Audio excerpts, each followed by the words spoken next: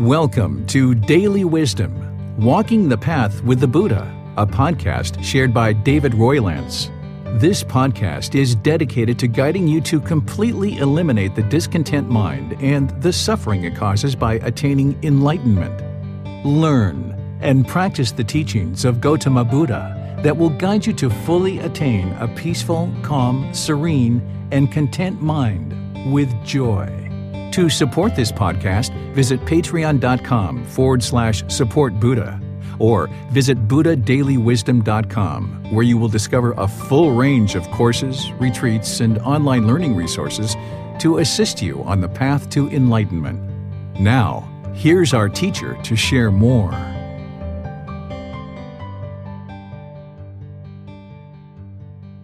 Sawadee Kap. Hello and welcome to Daily Wisdom, Walking the Path with the Buddha. Today is our Pali Canon and English study group where we get together and study the words of the Buddha. We're using this book series, The Words of the Buddha, The Path to Enlightenment, Revealing the Hidden. We're in volume 4 and we're finishing that up today, and we're going to be moving into volume 5 next week, which is quite interesting because volume 5 is all about the first stage of enlightenment. And as we end our class today, I'll give you guys some guidance on studying that book, because this is one of the more challenging books in the entire book series. And it's important that you spend time to really go through that book in a nice kind of methodical way, maybe even differently than what you've been looking at the previous books, because there are some such important teachings throughout the entire book series. But this book in particular, there's some teachings that you're really going to need to spend some time to wrap your mind around. And I would like to give you guys a bit of guidance on that at the end of class to help you move in that direction to study volume 5. So it's really wonderful that we're getting to this point in our program where we're actually going to be diving into the first stage of enlightenment, stream entry, and we're going to be spending 5 weeks just devoted to studying all about stream entry, which is an important milestone on your journey to enlightenment. So I'd like to welcome all of you for today's class. We're going to be studying chapters 21 through 31 right after we do our meditation together. So if you would like to join for meditation, if this is your first time joining us, we'll do meditation just for a brief period. And then afterwards, we're going to dive into the words of the Buddha, studying chapters 21 through 31 of volume 4. And if you haven't seen these books yet, or you haven't read them, it's okay, because they're available for free. And we're going to be displaying them during our class today. So if you need these books, we'll share some links in Facebook, YouTube, and Zoom, so you know where to actually access the books. And you can download them for free. You can take them and go get it printed, or you can order a printed copy yourself.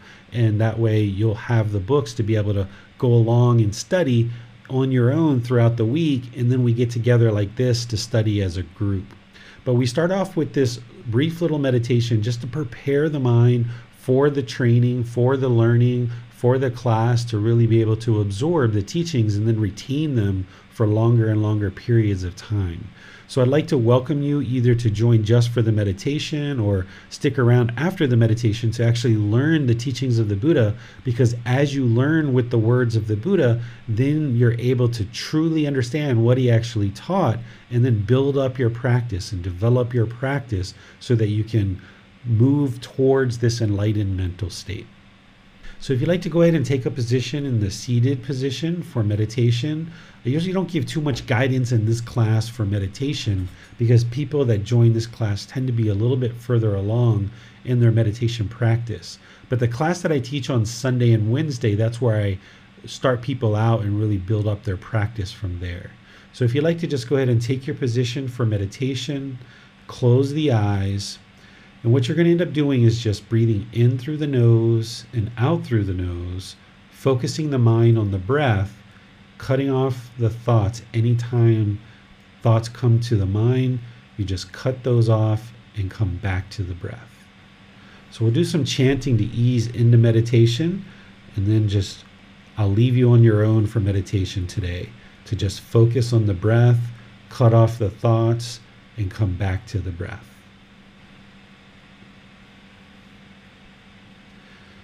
Ara หังสัมมาสัมพุทโธภะคะวา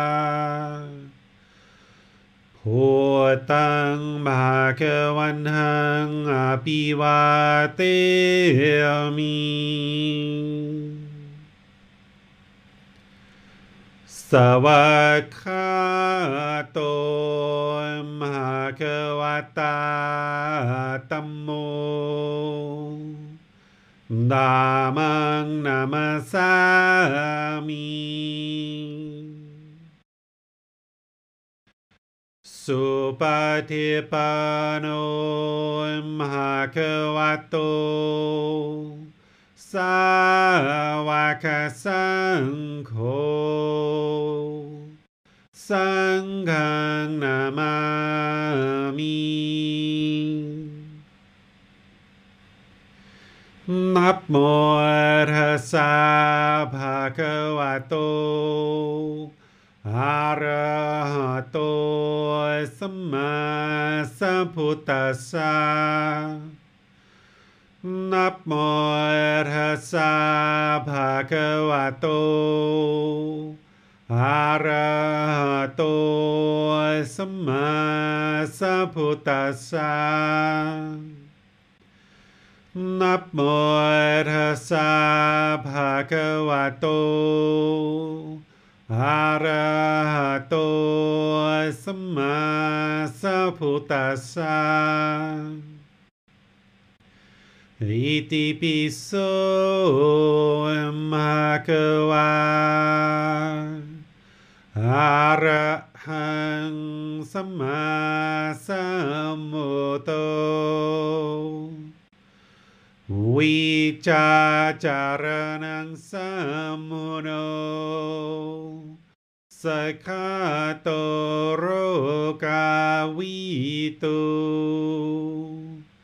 อนุเตโรภูริสาธัมมาสติสัตตาตวามนุสนังพุทโธภะคะวะติ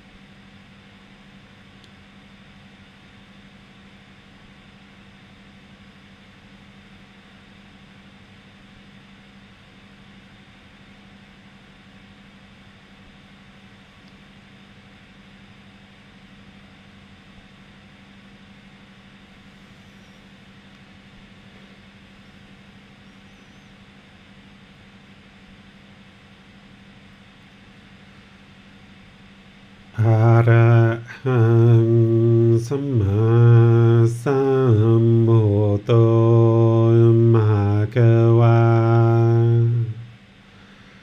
พุทธังมหากวันหังอภิวาเทมิสวากขาโตมหากวัตตาธัมโมธัมมังนามัสสามิสุปฏิปันโนภะคะวะโตสาวกสังโฆสังฆังนามามิ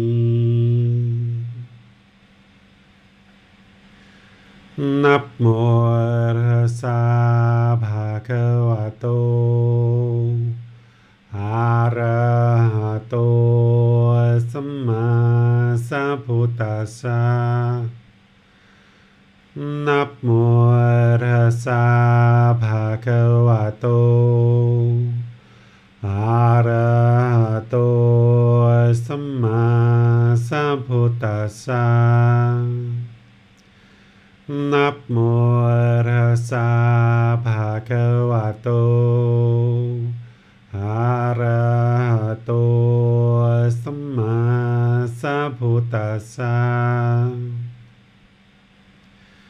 อิติปิโสภะคะวะอะระหังสัมมาสัมพุทโธวิชาจารณังสัมมุโนสัคขะโตโรกาวิโตอนุเตโรปุริสาธัมมาสติสัตตาตาวามนุสนังพุทโธภควาติ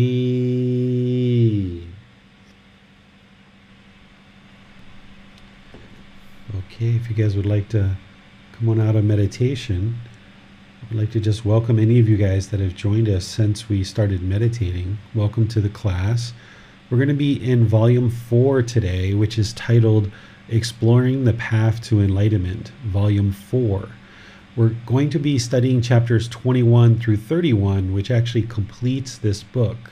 And the way that we do our classes is we have moderators, Manal and Basam, who will be sure that we're moving forward in our class. There's volunteers who will read each individual chapter. I will then teach at the end of the chapter, just kind of helping you to understand some of the key aspects of the teaching from the Buddha, and then open up to any questions that you guys might have.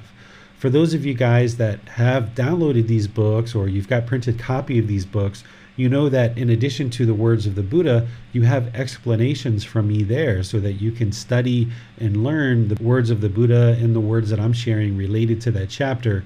These classes are a way to just kind of highlight a couple aspects of each chapter and mainly provide opportunities for you guys to ask any questions, because this is very much like an independent study program, like a PhD program, where you're independently studying on your own and you're just coming to the teacher for guidance. Where the group learning program that's on Sunday and Wednesday, there's much more guidance, there's a real structure to those classes and that program, and I'm really spending a lot of time to teach and be sure the students understand the teachings along the way. Where this class, this program, is more about providing you an opportunity to ask questions that you've come up with as part of your independent study, and maybe you're trying to understand how to apply these to your actual practice and how you apply them in daily life.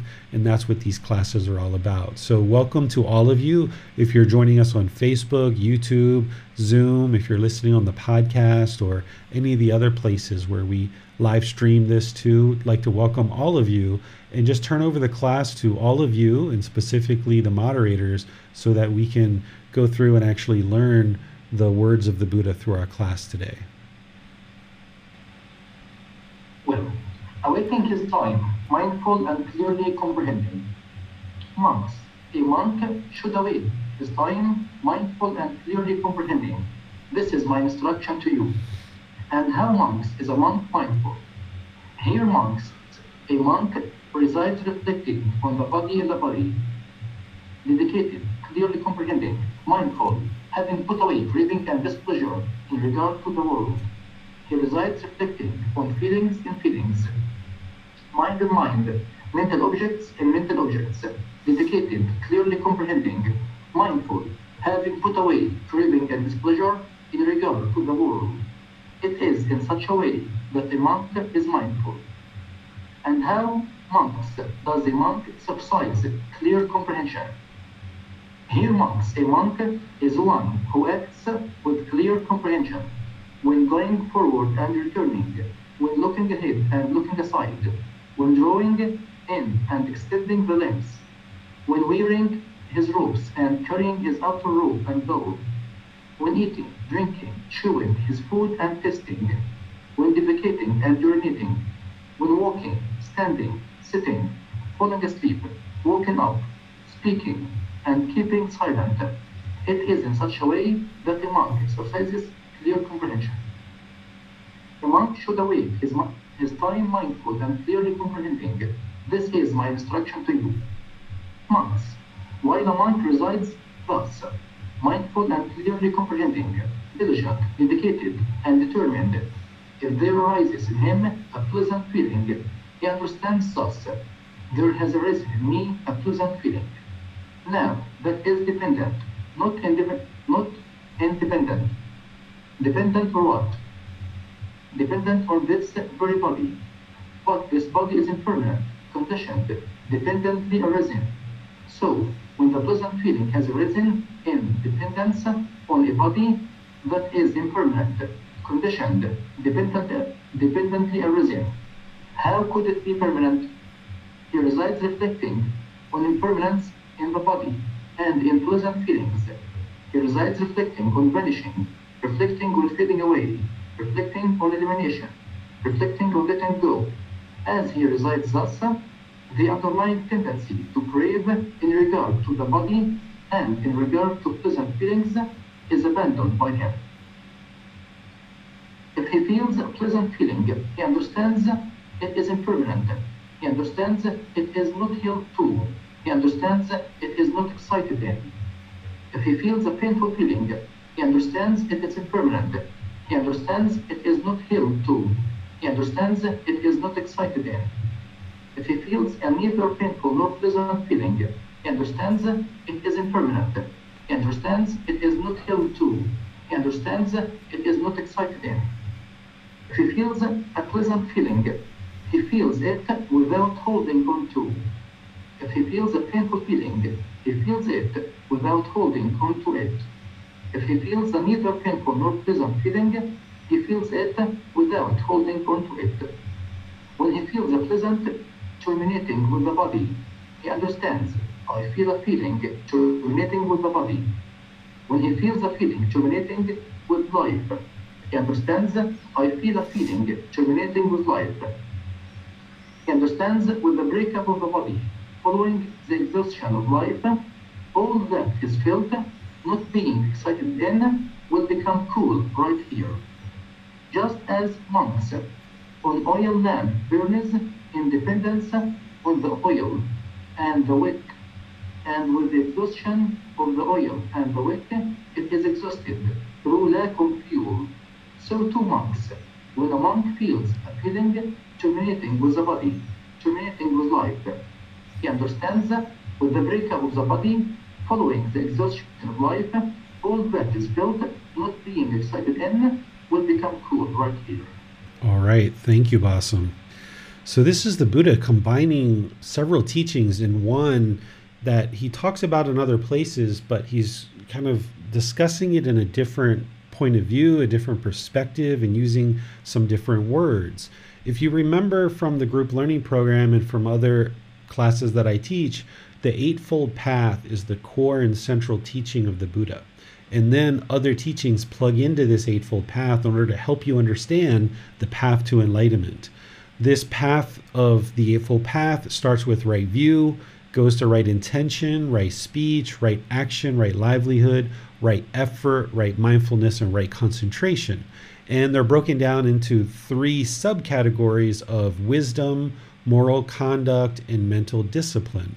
It's right effort, right mindfulness, and right concentration that is the mental discipline. This is how you train the mind to be able to control the mind. And the other parts, they all kind of interweave and interconnected with each other. One helps you to practice the other. But this particular teaching, the Buddha is talking about right effort, right mindfulness, and right concentration. He's mainly talking about right mindfulness and right concentration, but let me help you see what he's talking about, because in the Eightfold Path, he talks about the teachings of right effort, right mindfulness, and right concentration to a certain level of depth. And then this particular teaching is going down into it a little bit deeper. And then he has other teachings where he goes into it even deeper and deeper and deeper. So here he starts off saying a monk, or you can think of that as a student should await his time mindful and clearly comprehending. Mindful is having awareness of mind. In particular, those 4 foundations of mindfulness. Understanding when you experience bodily sensations associated with discontentedness. Understanding when you experience the feelings themselves, which come into the mind. Understanding the condition of the mind, and understanding any mental objects, being aware of those, having awareness of mind. This is mindful or mindfulness. Clearly comprehending is right concentration, having clear comprehension, being able to see very clearly and not having all this clutter in the mind. Of course, when the mind is unenlightened, there's going to be clutter in the mind, but your goal through training with the entire Eightfold Path to include meditation and other aspects of these teachings is to clear out more and more of this clutter so that you can get to this clear comprehension or this right concentration. And mindfulness and right concentration really go hand in hand together, as well as right effort, because they're part of that mental discipline part of the Eightfold Path. So here the Buddha says, and how, monks, is a monk mindful? This is where he talks about the 4 foundations of mindfulness. He says, reflecting on the body and body, feelings and feelings, mind and mind, mental objects and mental objects. He's reminding people, okay, what is mindfulness? Mindfulness is the 4 foundations of mindfulness. And you develop this ability to have awareness of mind through your meditation, but then also in your daily life. And that's what the Buddha is talking about here. When he talks about meditation, he talks about developing mindfulness in meditation. But what he's talking about here is he's talking about applying right mindfulness in daily life, that when you're out and about and you're doing things, he's saying, be aware of the mind, be aware of these bodily sensations, these feelings, the condition of the mind and mental objects. He's saying being dedicated, right? Being dedicated to having this mindfulness, this awareness of mind. Clearly comprehending, mindful, having put aside or put away, craving and displeasure in regard to the world. So this is when you look out in the world that you don't have this displeasure, this complaining, negative, pessimistic view of the world. Whereas if you're craving for things to be a certain way in the world, then you're going to have this displeasure with how things are done in the world, and realizing that things are just done in the world the way that they're done in the world, and everybody's making their own individual decisions. But having this pessimistic view or this negative perspective isn't going to help your mind to have this clear comprehension if you go around being disgruntled about things aren't happening in the world the way that you want them to happen. So here the Buddha says it is in this way that a monk is mindful, getting rid of craving and displeasure in regard to the world, and being aware of the mind in these 4 foundations of mindfulness. Then he says, okay, exercise clear comprehension. This is when he says going forward and going back, looking ahead, looking to the side, drawing in the limbs, extending the limbs. He goes through this whole list of daily activities that you might do, even things like chewing food, urinating, defecating, all these different things. He's saying, okay, do this with clear comprehension. Be sure that you have concentration.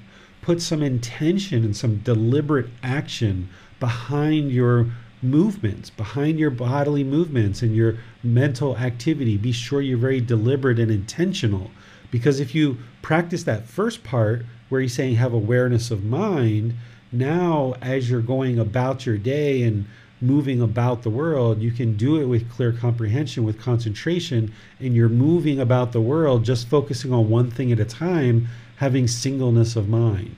So when you're chewing food, just chew the food.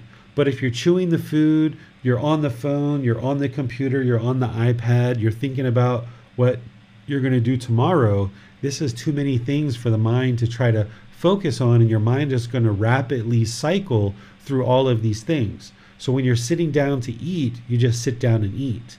If you're going to watch TV, you watch TV. But eating and watching TV at the same time, it's causing the mind to have to rapidly switch between these things. So here, in order to get to clear comprehension and exercise that right concentration, you need to train the mind to be single-threaded, or having singleness of mind, where you're just doing one thing at a time. And then the Buddha talks about awaiting his time mindful and clearly comprehending, putting these things together, where he's now saying, okay, if you experience a pleasant feeling arise, then this is dependent. He's saying it's dependent. He doesn't use the words here, but it's dependent on craving. It's dependent on craving, desire, attachment. If a pleasant feeling arises in the mind, it's dependent, not independent, is what he's saying right here. And he goes on and he says, dependent on what? And he talks about being dependent on this very body, right? But this is where he's talking about pleasant feelings arising and observing the bodily sensations.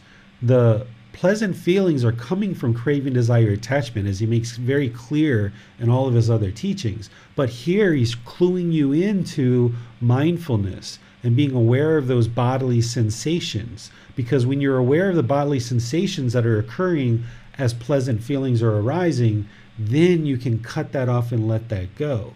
And that's what he's sharing with you here, is being sure that you pay attention to the body and the bodily sensations associated with pleasant feelings, painful feelings, and feelings that are neither painful nor pleasant. Because if you can cut off the discontentedness there and let it go, then it will never become feelings in the mind and actually pollute the mind to affect the condition of the mind or form mental objects. So the Buddha says right here that reflecting on elimination, reflecting on letting go, this is what you need to do as the pleasant feelings, painful feelings, and feelings that are neither painful nor pleasant are arising. Then you need to train the mind to let those go. He says, as he resides thus, the underlying tendency to crave in regard to the body and in regard to pleasant feelings is abandoned. So if you can cut off and let go of these bodily sensations that are occurring as pleasant feelings are starting to arise, then you can get to the point where you're eliminating craving, and you won't have these conditioned pleasant feelings. You won't have these conditioned painful feelings, these conditioned feelings that are neither painful nor pleasant. Those will all be abandoned and eliminated, because craving will be abandoned and eliminated. You won't see this discontentedness arising anymore. And now he just goes through in these three statements, making sure that a student understands that these discontent feelings of pleasant feelings, painful feelings, neither painful nor pleasant, are impermanent, that they're not permanent, and you shouldn't excite in these discontent feelings. Don't take excitement in them. And then he goes in further and he says, okay, when the pleasant feelings arise, he feels it. You feel the pleasant feelings starting to arise, but without holding on to it. You don't allow the mind to hold on to that happiness, that excitement, that thrill, that euphoria that is starting to arise in the body. Rather than hold on to it, you let it go, you cut it off and let it go. That's where he says down here, not just with pleasant feelings, but he says it with painful feelings and neither painful nor pleasant feelings. He feels those feelings because the mind is unenlightened. You're going to feel those feelings without holding on to it. So let it go. That's where he talks here. He says, when he feels a feeling terminating with the body, he understands, I feel it terminating with the body. So when you feel those bodily sensations arising and you make an active effort to apply right effort to cut that off and let it go, then this is what you're doing in order to terminate the feeling. You're terminating that discontentedness from arising. And he goes into another part here where he says, when he feels a feeling terminating with life, he's talking about kind of getting to the end of life, and that you're perhaps holding on to this physical body or holding on to life. He's saying, okay, he understands that I have this feeling terminating with life, but yet you shouldn't hold on to that either. Because with the breakup of the body, following the exhaustion of life, all that is felt and not excited in, don't take excitement in the things that you're feeling. That's conditioned, pleasant feelings.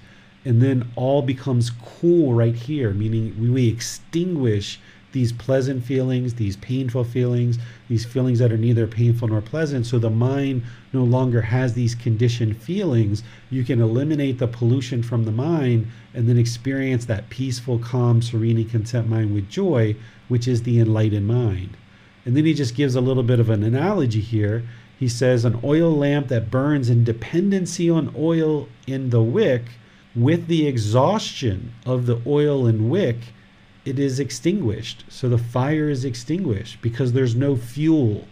Craving, desire, attachment is the fuel that causes rebirth, but it's also what's causing this discontentedness. So when you cut off the arising pleasant feelings, when you're observing the bodily sensations, you're working to eliminate craving, desire, attachment.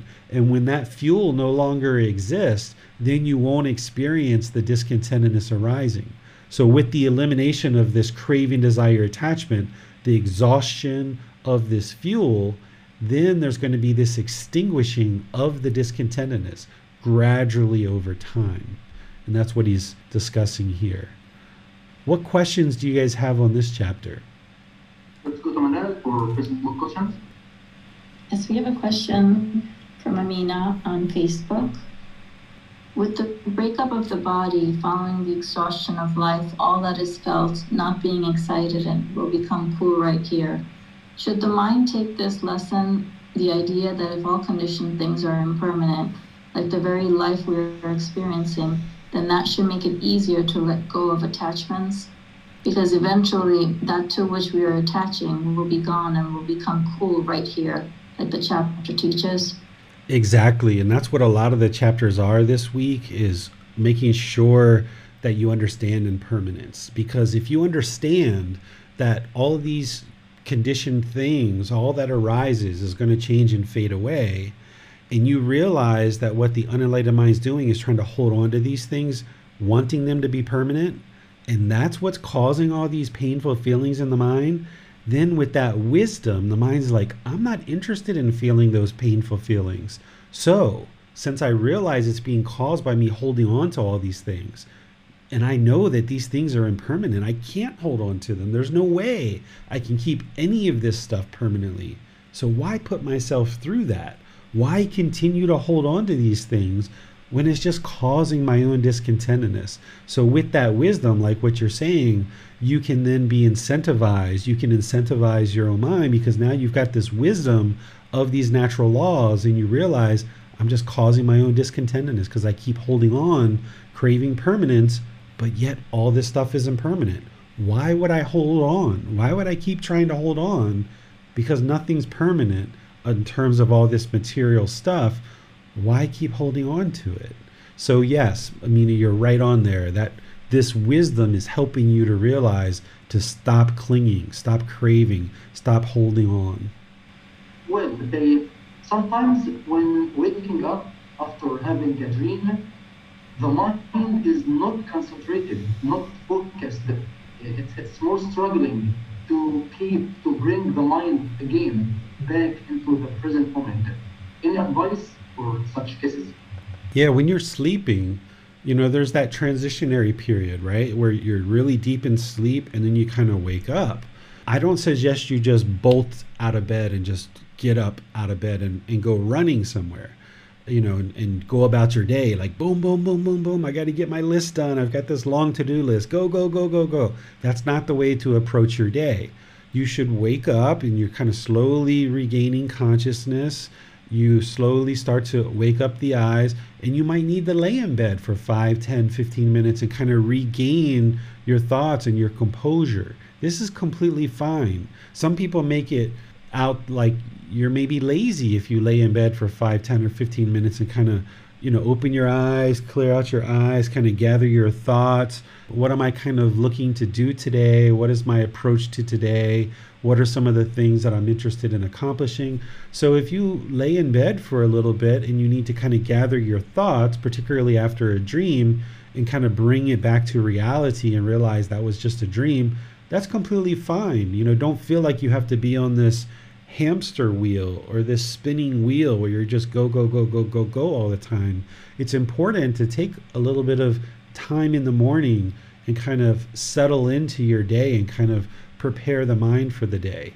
So that's what I would do if I was you. I do that even when I don't dream, is I'm just kind of gradually waking up. I will sometimes lay in bed for 10, 15, 20 minutes and just kind of think through the things from the previous day of what transpired, what I'm looking to do today. And I don't make a real hard, fast list of what I'm going to do today, but I have a general idea of what I'm looking to do. And then as my day progresses, I'm not holding on to any one particular task and trying to forcefully get through this list of things. I just have this general idea of the direction I'm working towards. And if things happen that are off the list, or if I don't get anything done on the list, I'm completely fine with that, because I know in the present moment, in that day, I'm going to be addressing whatever I need to address. So I might wake up in the morning with the idea that, okay, I'm going to write 10 chapters in one of these books, and that's my plan. But as I wake up, I take a shower, I eat breakfast, I might start getting a bunch of private messages from students that need help. So rather than shut that down just to be able to hold on and write these 10 chapters, I'm not clinging to the 10 chapters. So what's most important in that moment is the students are asking questions. So let me address their questions and give them the help they need. And if I've got time after this, then I'll maybe focus on some of the chapters in the book. And if I don't get to them, that's fine. If I do get to them, that's fine. So when you're not clinging to anything, then when you wake up in the morning and you kind of have your plan of what you'd like to accomplish in the day, you can have that general plan, but then understand that that plan is impermanent and you need it to be flexible, and don't be so rigid about what it is that you're planning to do that day. Just keep it as a general objective, a general goal, a general interest, and then just address whatever aspects of your day that need to be addressed in order to bring the most positive and wholesome outcomes to your life. Well, talking about that, dreams, do you think it's a good idea to use the dream, analyze it as a way to identify the cravings in the mind? There's some amount of looking at your dreams that could probably be helpful for you in terms of like what you're saying, Bassem. Like if you're having regular, consistent dreams about things, then there's probably cravings that are causing that in the mind. And that can be helpful for you to eliminate craving, right? Because that's the whole goal. That would be a good use of maybe reflecting on the dream that you had. Like if you keep having dreams about death, then maybe the mind is scared to die. Maybe it's fearful to die, and you can know that, and then you can work through that. But what you shouldn't do with dreams is try to overanalyze them or become obsessive about them, or go out and try to get dream analyzers to tell you what your dreams mean, or ask all your friends, what does this mean? What does this mean? Because if you're dreaming, you're the one that knows the dream. You're the one that knows your life. You're the one that knows what's happening in your life. And if you can glean some insight and benefit from the dream, then okay, do that. But don't do it as like, what's this mysterious, magical, mystical thing that I need to figure out about my dream? That's going to make the mind more diluted. But if you use the dream in order to figure out your cravings and your anger and your ignorance, and you're working on eradicating that stuff, that's what's going to move your practice forward. Thanks, teacher. No more question. All right, let's go to the next chapter. Now is the next one here. Nothing is worth adhering to. Then a certain monk approached the perfectly enlightened one and said to him, Venerable Sir, is there one thing through the abandoning of which ignorance is abandoned by a monk and true wisdom arises? There is one thing, monk, through the abandoning of which ignorance is abandoned by a monk and a true wisdom arises. And what is that one thing, Venerable Sir? Ignorance, monk, is that one thing through the abandoning of which ignorance is abandoned by a monk and a true wisdom arises. But, Venerable Sir, how should a monk know? How should he see for ignorance to be abandoned by him and true wisdom to arise? Here, monk, a monk has heard, nothing is worth adhering to. When a monk has heard, nothing is worth adhering to, he directly knows everything. Having directly known everything, he fully understands everything. Having fully understood everything, he sees all signs differently. He sees the eye differently. He sees forms differently. He sees eye consciousness differently. He sees eye contact differently, and whatever feeling arises with eye contact as condition, experiencing pleasure, pain, or as neither painful nor pleasant, that too he sees differently. He sees the ear differently. He sees sounds differently. He sees ear consciousness differently. He sees ear contact differently, and whatever feeling arises with ear contact as condition, experiencing pleasure, pain, or as neither painful nor pleasant, that too he sees differently. He sees the nose differently. He sees odors differently. He sees nose consciousness differently. He sees nose contact differently, and whatever feeling arises with nose contact as condition, experiencing pleasure, pain, or as neither painful nor pleasant, that too he sees differently. He sees the tongue differently. He sees flavors differently. He sees tongue consciousness differently. He sees tongue contact differently, and whatever feeling arises with tongue contact as condition, experiencing pleasure, pain, or as neither painful nor pleasant, that too he sees differently. He sees the body differently. He sees physical objects differently. He sees body consciousness differently. He sees body contact differently, and whatever feeling arises with body contact as condition, experiencing pleasure, pain, or neither painful nor pleasant, that too he sees differently. He sees the mind differently. He sees mental objects differently. He sees mind consciousness differently. He sees mind contact differently, and whatever feeling arises with mind contact as condition, experiencing pleasure, pain, or as neither painful nor pleasant, that too he sees differently.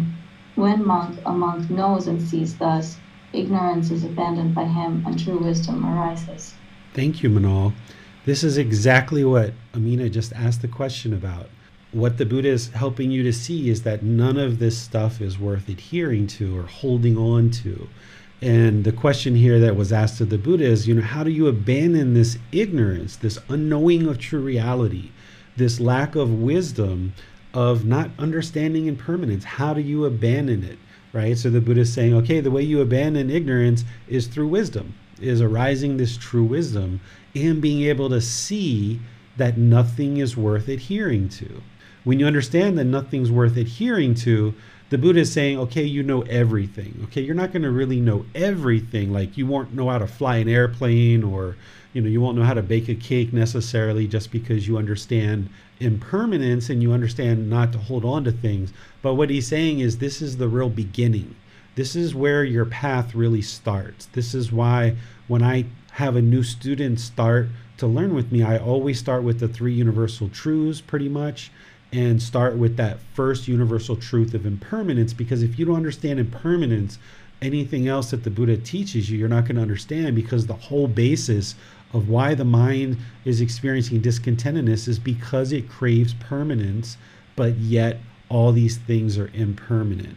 So the Buddha is saying the way you eliminate ignorance is you understand this wisdom that all of these things are impermanent and nothing's worth holding on to, because it's just going to cause discontentedness. So it's not worth it. So you're still going to have a computer, you're still going to have a car, you're still going to have a job, you're still going to have clothes, but don't hold on to it mentally, where there's this craving for permanence. So if you have a shirt and you notice it comes out of the laundry ripped, instead of being angry or upset, impermanence. It makes complete sense. Of course it's ripped. When you put it in the washing machine, you put it in nicely, you try to take care of it, but ultimately, these clothes are going to rip, they're going to fade, they're going to tear, they're going to get old. You can't keep them permanently. But if the mind is craving permanence and it's holding on, when that ripped piece of clothing comes out of the laundry, the mind's like, oh my goodness, and it reacts negatively and it gets angry. But the Buddha is saying nothing's worth holding on to. And when you know that and you understand impermanence, then you know everything. Just let go of all of these things. And that's where the Buddha is saying, okay, you're going to see things differently. You're going to look at hearing and odors and flavors and physical objects that you come in contact with, like a shirt, and things that you experience in the mind. You're going to look at these things differently when you understand impermanence, that you're no longer clinging and holding on to them, but instead you're taking care of the things that are in your life. You understand these things are impermanent. You're trying to not make them impermanent because they already are impermanent. You try to take care of the things that you acquire, but ultimately at the end of the day, they're all impermanent. So they're all going to fade away. They're all going to be eliminated at some point. So no reason to allow that impermanence to shake up our mind. So when we see impermanence, okay, impermanence. Someone's disagreeing with me. That makes sense. They disagree with me. Oh, the shirt came out ripped. That makes sense. That's impermanence. Oh, I got a flat tire in the car. That makes sense. That's impermanence. At my job, they're not paying me today. They're going to pay me tomorrow. That makes sense. That's impermanence. No reason to get angry about that. They weren't able to get the checks cleared out of the bank today. They say they're going to do it tomorrow. I've never had any trouble with my company before. They're honest. They're trustworthy. They'll pay me tomorrow. Rather than get angry and hostile, just be patient and understand this is impermanence. So when you gain that wisdom, then you look at the world in a completely different way. Everything around you that's happening is just all this impermanence. And the mind's going to get shaken up. Anytime it's craving permanence, it's going to get shaken up. And you've just got to remind yourself, no, this is impermanence. No reason to hold on to anything here. Nothing is worth adhering to. So any questions on this chapter? No question, Mr. Teacher. All right. Let's go to chapter 23. Knowing and seeing as impermanent. Then a certain monk approached the perfectly lighted one and said to him, Venerable Sir, is there one thing through the abandoning of which ignorance and knowing of true reality is abandoned by a monk and true wisdom arises? Monk, when a monk knows and sees the I as impermanent, ignorance and knowing of true reality is abandoned by him and true wisdom arises. When he knows and sees forms are impermanent, when he knows and sees as impermanent whatever feeling arises with eye contact as condition, ignorance is abandoned by him and true wisdom arises. Monk, when a monk knows and sees the ear as impermanent, ignorance and knowing of true reality is abandoned by him and true wisdom arises. When he knows and sees sounds as impermanent, when he knows and sees as impermanent whatever feeling arises with ear contact as condition, ignorance is abandoned by him and true wisdom arises. Monk, when a monk knows and sees the nose as impermanent, ignorance and knowing of true reality is abandoned by him and true wisdom arises. When he knows and sees odors as impermanent, when he knows and sees as impermanent whatever feeling arises with nose contact as condition, ignorance is abandoned by him and true wisdom arises. Monk, when a monk knows and sees the tongue as impermanent, ignorance and knowing of true reality is abandoned by him and true wisdom arises. When he knows and sees flavors as impermanent, when he knows and sees as impermanent whatever feeling arises with tongue contact as condition, ignorance is abandoned by him and true wisdom arises. Monk, when a monk knows and sees the body as impermanent, ignorance and knowing of true reality is abandoned by him and true wisdom arises when he knows and sees physical objects as impermanent. When he knows and sees as impermanent whatever feeling arises with body contact as condition, ignorance is abandoned by him, and true wisdom arises. Monk. When a monk knows and sees the mind as impermanent, ignorance and knowing of true reality is abandoned by him, and true wisdom arises. When he knows and sees mental objects as impermanent, when he knows and sees as impermanent whatever feeling arises with mind contact as condition, ignorance is abandoned by him, and true wisdom arises. When a monk knows and sees thus, ignorance and knowing of true reality is abandoned by him, and true wisdom arises. Okay, thank you, Bassam. So here, when the Buddha is teaching like this, as I've shared with you guys in other programs, is we don't believe what the Buddha is teaching. We never believe. What we do is we learn, we reflect, and we practice. So here, when he says, when a monk knows and sees the I as impermanence, ignorance or the unknowing of true reality is abandoned in him, and true wisdom arises. You don't just believe that. What you do is you say, okay, is the I truly impermanent? Is this I going to be permanent? Yes or no? And you answer that to yourself, and you know the truth that no, this I is not permanent. And then you say, okay, well, when I see certain forms with the I, is that permanent or is it impermanent? You ask yourself, is there anything that you have seen that you keep seeing permanently? No, because everything's always changing as you see things.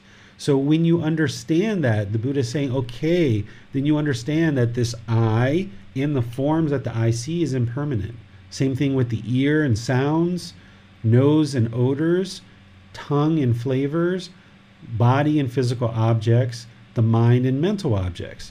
So now what you do is then the chapter previous to this, where nothing is worth adhering to, where when you see something with the eye that is disagreeable and you find displeasure or frustration or anger or irritation, and you start noticing that's arising, then you cut it off at the bodily sensations. That's what you do if you're practicing the 4 foundations of mindfulness, because you understand that this form you're seeing is impermanent. And why would you allow the mind to be shaken up by this thing that's impermanent? It's not permanent. Just move past it, move beyond it, right? So you don't feel like you have to hold on to it. Or if you have a certain odor, like say you're walking down the street and you're walking on the sidewalk and this really strong, disagreeable odor comes in, and you're like, oh my goodness, that is so horrible, right? Instead of vocalizing these displeasure, this disagreeable, this odor that has brought this disagreeable feeling, this discontent to the mind, just, in the mind, okay, that really smells not very nice, and it's impermanent, and let me just keep walking. There's no sense in having to vocalize all this negativity out in the world. Just realize that it's impermanent, no need for it to shake up the mind, and just keep walking, and you know that eventually that strong odor is going to be gone. And same thing, not just with disagreeable contact with any of these 6 sense bases, but even agreeable. Say you're walking and you smell this amazing cologne or this perfume, and you smell it and it's like, oh wow, that smells really great, and the mind wants to hold on to it. Or say you get this brand new car, and the brand new car has this new car smell, and it smells so wonderful getting into this new car, but then eventually that new car smell is impermanent. So if your mind craves to hold on to that new car smell, when that smell's gone after 6 months or a year, your mind's going to be craving that smell again, and maybe you're going to want to buy a new car just because of that smell. So the Buddha is saying, understand that this is impermanent. Don't hold on to the agreeable smells and all these other contacts that arise pleasant feelings, because the mind's just going to chase after that. Don't hold on to these disagreeable odors and flavors and all these other aspects of the 6 sense bases, because that's just going to create painful feelings if you hold on to the disagreeable. Instead, just reside in the middle, where the mind can be peaceful, calm, serene, and content with joy, not being shaken up by this agreeable or disagreeable contact through these six sense bases, because it's these six sense bases that draw in forms, sounds, odors, flavors, physical contact with physical objects in the body, in the mind. That's how the mind keeps getting shaken up by these agreeable contacts, so it arises pleasant feelings, and these disagreeable contacts, so it arises painful feelings. So when you're observing that, just let that go. Don't hold on to it. Don't allow the mind to grasp it, because nothing is worth adhering to. Just reside in the middle, being calm, peaceful, and content. Questions on this chapter? No question, understand, teacher. All right. Chapter 24. Yes, the next volunteer is Ali. Direct knowledge for a sick one. 1. If fighting do not slip away from a weak and sick monk, it can be predicts of him. In no long time, with the destruction of pain, he will realize for himself with direct knowledge experience. In this very life, the taintless liberation of the mind, liberation by wisdom, and having entered upon it, he will reside in it. What 5? Here, among reside reflecting on the unattractiveness of the body, perceiving the dissatisfaction of food, perceiving non-excitement in the entire world, reflecting on impermanence in the conditioned objects. And he has the perception of that well established internally. If these 5 things do not slip away from a weak and a sick monk, it can be predicted of him in no longer time with the destruction of the taint. He will realize for himself with direct knowledge experience in this very life the taintless liberation of the life, of the mind, liberation by wisdom, and having entered upon it, he will reside in it. Thank you, Ali. So we're going to be going through several chapters here that are pointing out the same things. There's these 5 things that the Buddha says are really important to develop on this path. And this first part where he's saying, okay, if these things don't slip away from the mind, it can be predicted that there will be the destruction of the taints. The taints are the 10 fetters. These are the 10 pollutions of mind that are keeping the mind trapped in the unenlightened state. When you destroy the taints, or when you eliminate the 10 fetters through direct experience, through gaining this knowledge and having this experience to learn the teachings from a teacher and then actively work to remove these conditions from the mind, then when you destroy those taints, you eliminate those 10 fetters, in this very life, there's this taintless liberation. Taintless means no pollution. The mind is liberated. It's experiencing enlightenment. There's no longer any discontentedness in the mind. And the way that you do that is you liberate the mind by wisdom. You need to learn the teachings, reflect on them, and practice them. And then as you're doing that, you're not believing the teachings, but instead you're seeing the truth for yourself. You're understanding impermanence, discontentedness, non-self. You're understanding the Four Noble Truths, the Eightfold Path, all these other teachings of the Buddha. You're gaining the wisdom of that, and you're practicing it to see the truth for yourself. That's how you liberate the mind by wisdom. You're transforming this ignorance or this unknowing of true reality by gaining this wisdom. And then when you liberate the mind by wisdom, when you enter upon enlightenment, once the mind is enlightened because it's removed all this pollution of mind, then you will reside in it. Enlightenment is permanent. Once you eliminate all this pollution of the mind through training, it never comes back again.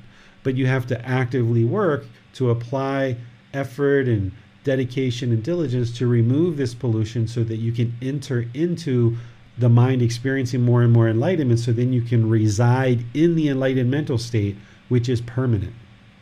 So what are the 5 things that the Buddha is suggesting here in terms of what a person should develop as part of their path? There's many things that he teaches that we should develop, but these are 5 things that he's saying, okay, these are important. And there's a reason why he says these 5 things.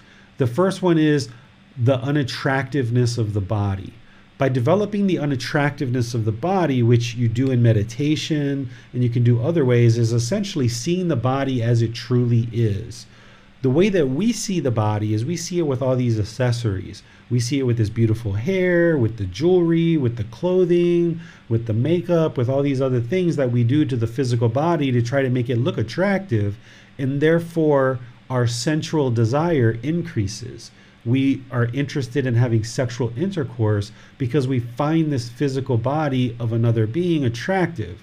We don't think about the defecation and the urination and the pus and the blood and the tissue and the saliva and all of these other fluids and different things that are coming out of this body. We don't think about those things, and instead we see the body in this delusionary mental state where we have this delusion or this ignorance or this unknowing of true reality, and we're attracted to the body. Therefore, our central desire for craving sexual intercourse continues. Now, you can move into the first and second stage of enlightenment while still maintaining sexual contact. But if you have a partner, you may need to kind of work together to decide when's the appropriate time for you guys to extinguish your sexual craving. And when you choose to do that, you can develop this unattractiveness of the body, which will help you to now see the body as it truly is and no longer have sensual desire to have sexual contact, because that's one of the strongest sensual desires that we have, which is sexual contact. So that's why he has that one in there, is to develop the perception in the mind that there's this body is unattractive and seeing the body as it truly is. Then the next thing, to still work on central desire, and this is through the tongue, is perceiving the dissatisfaction in food. Now, an enlightened being, when they taste food, they're going to know, like, okay, this is quite a nice taste, but their mind isn't going to cling to it. They're not going to hold on to it, craving it to be permanent. But what you've got to get to in order to get to that point where you're not holding on to food is realize that food is just there to sustain the health of the body. It's not there to please the tongue and thus please the mind and arise all these pleasant feelings. Because if you have this craving for chocolate cake and you just really want to eat chocolate cake so bad, and then you come home and someone's ate your piece of chocolate cake, now you're going to be angry and frustrated and maybe talk unkind and impolite to somebody in your household. And that's going to produce unwholesome results for you because now you're being unskillful in your speech.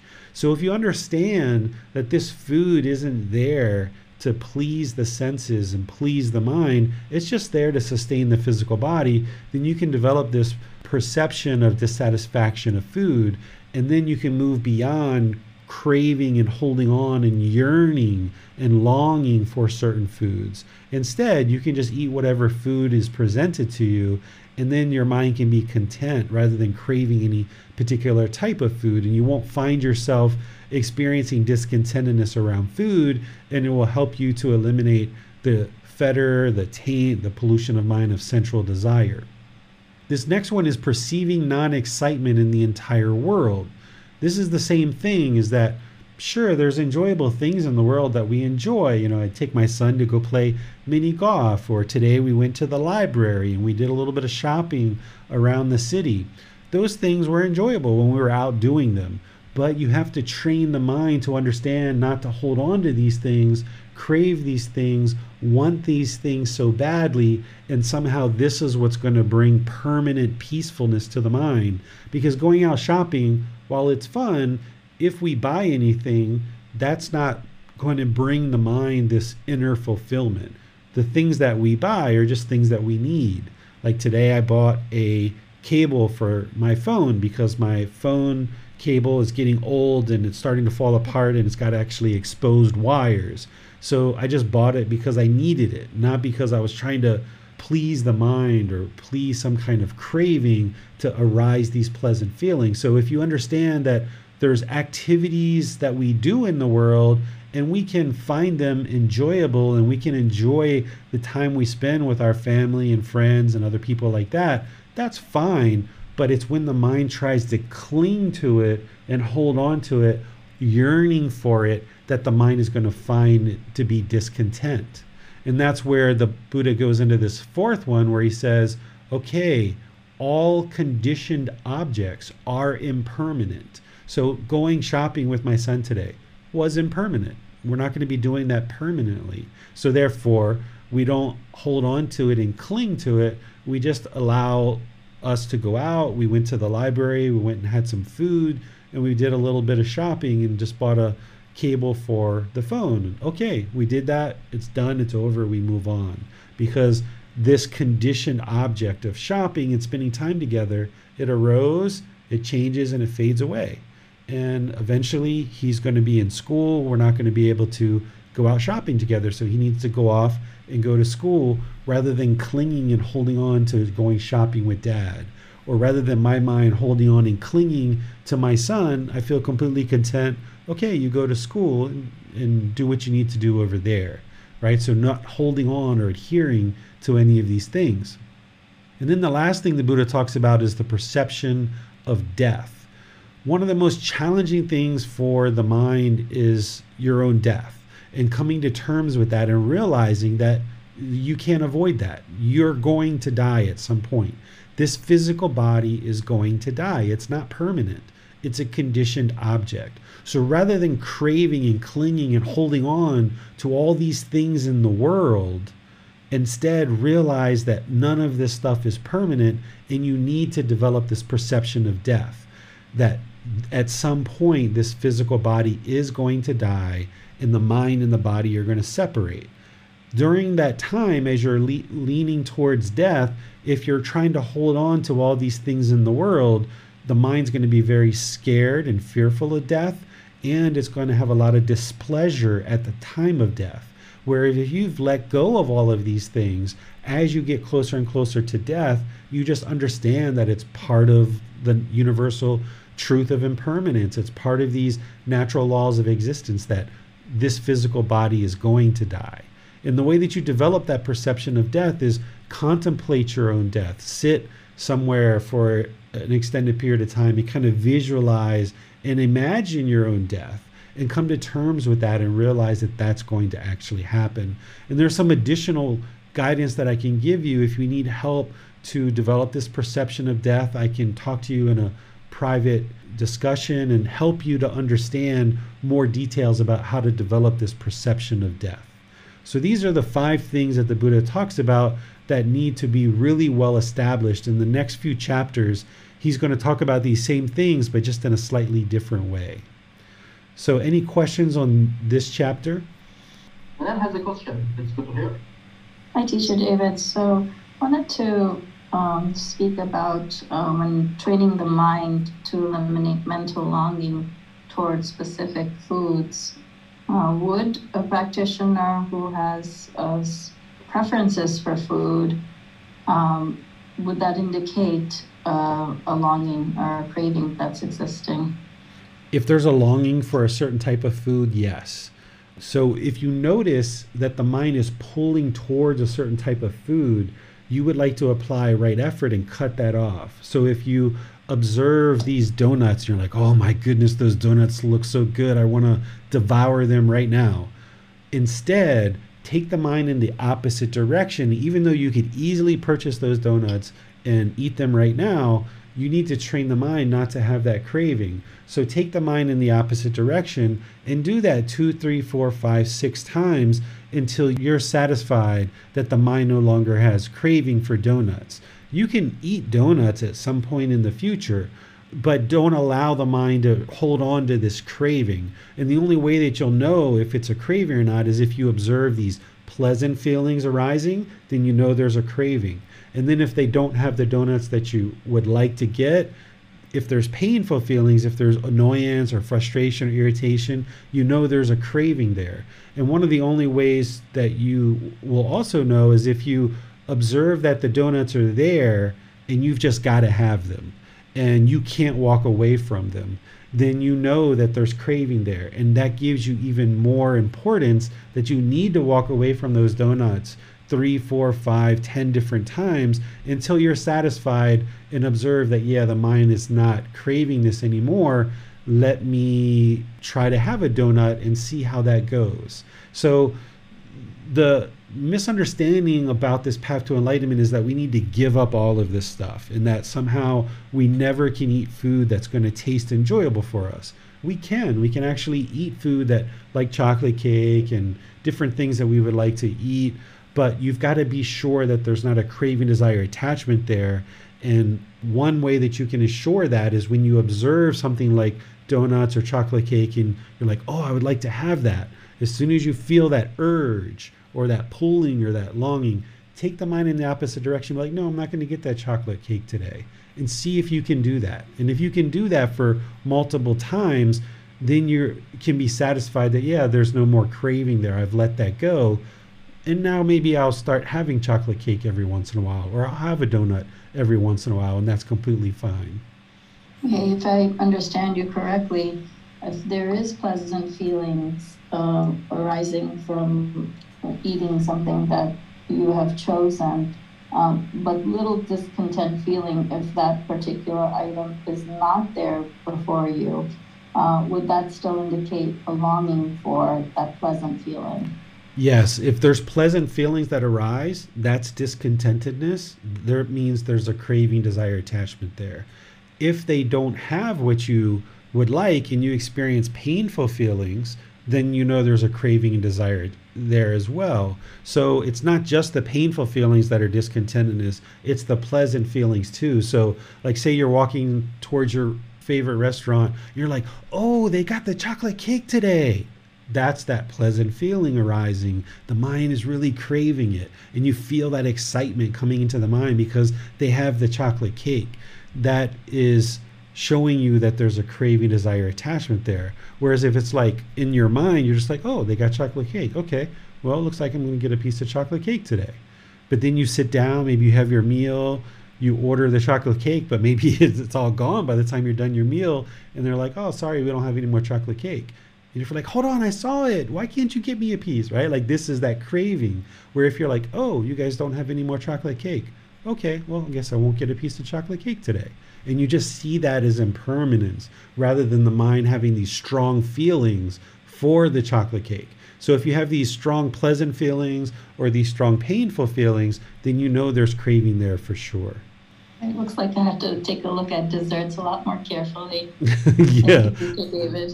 I use that one because, you know, that's one that people's minds oftentimes get very attached to because of the tongue, right? The flavor, that sweetness, it really triggers pleasant feelings in the mind.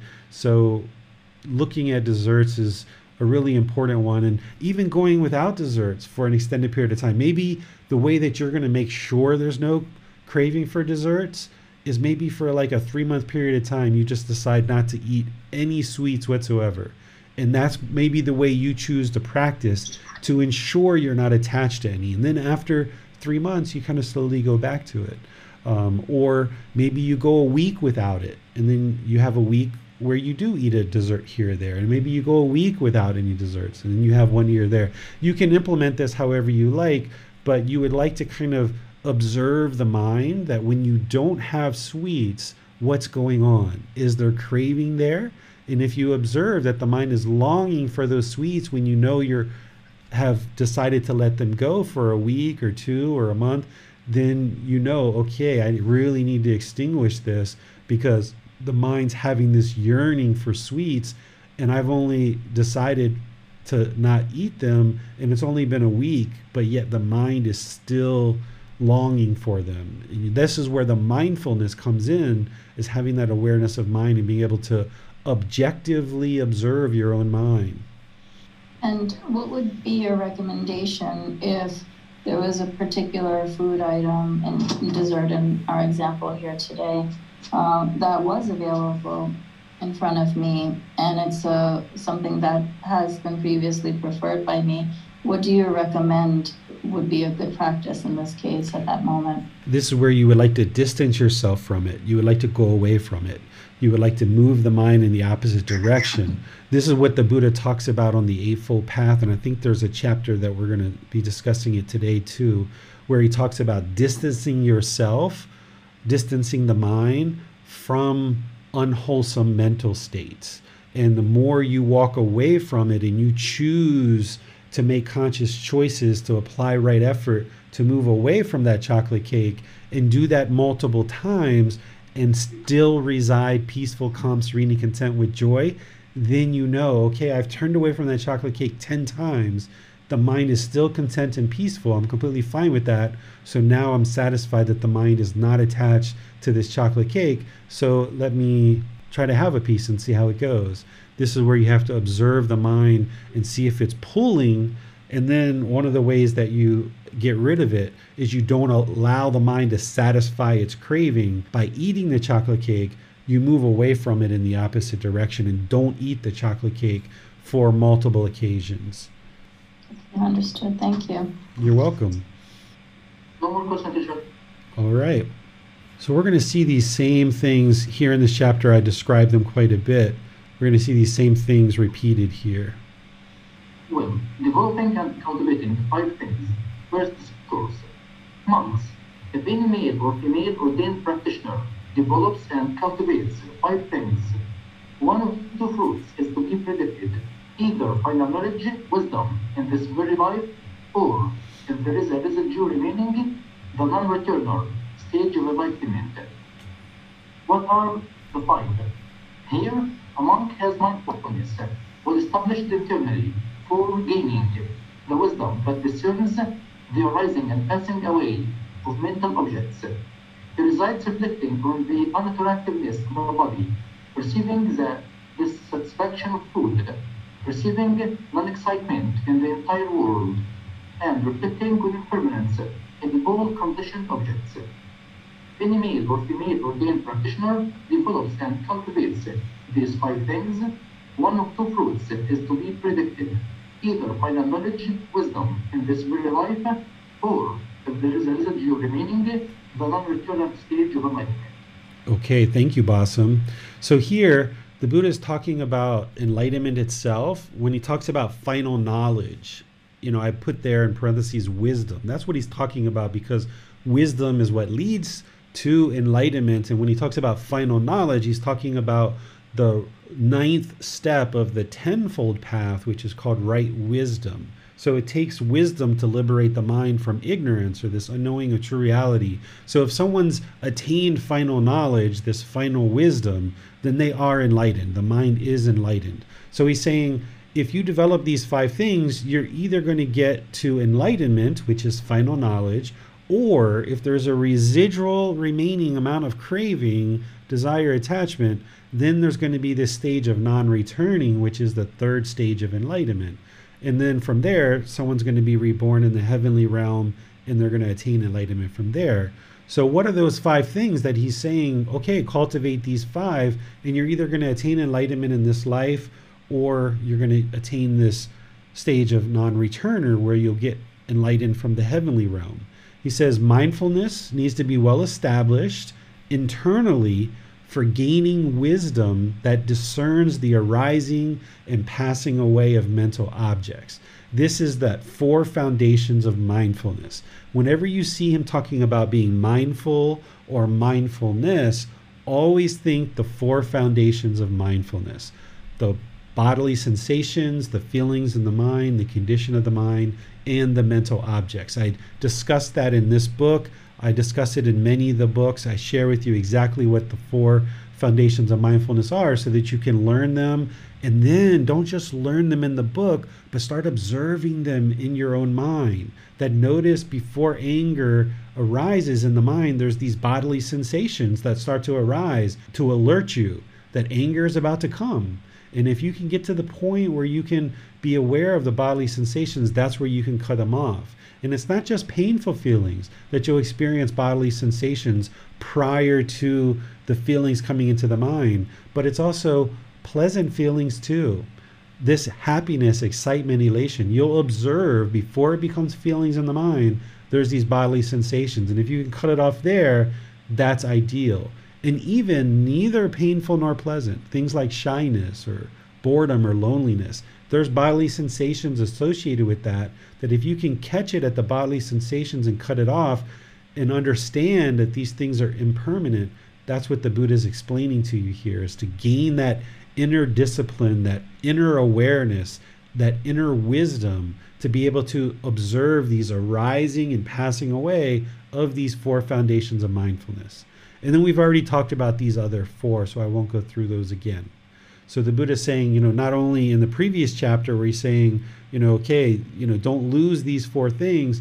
Here he's saying it in a slightly different way, saying, okay, if you develop these 5 things, then you're going to attain enlightenment. Any questions on this chapter? Yes, teacher.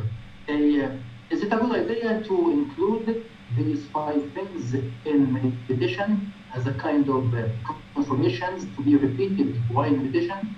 You're not going to be able to necessarily develop these through meditation. There's definitely work in meditation that you need to do, but most of this stuff is happening outside of meditation.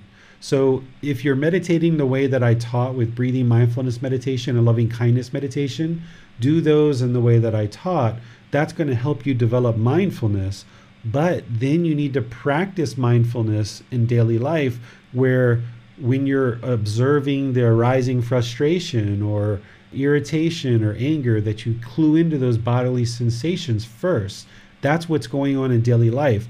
You're not going to observe those in meditation because your mind's not going to probably be angry during meditation. So there's things you need to do in meditation and there's things you need to do outside of meditation. And some of these things, there's aspects of meditation that are helping us, but you're not going to be able to develop these things by just repeating these phrases. Most of these things are developed outside of meditation. Well, that's it. No more question. All right. So let's move to chapter 26. Yes, let's look at it. Developing and cultivating 5 things, second discourse.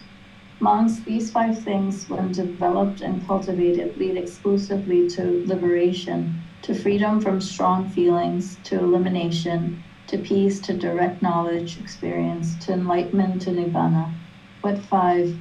Here a monk resides reflecting on the unattractiveness of the body, perceiving the dissatisfaction of food, perceiving non-excitement in the entire world, reflecting on impermanence in all conditioned objects, and he has a perception of death well established internally.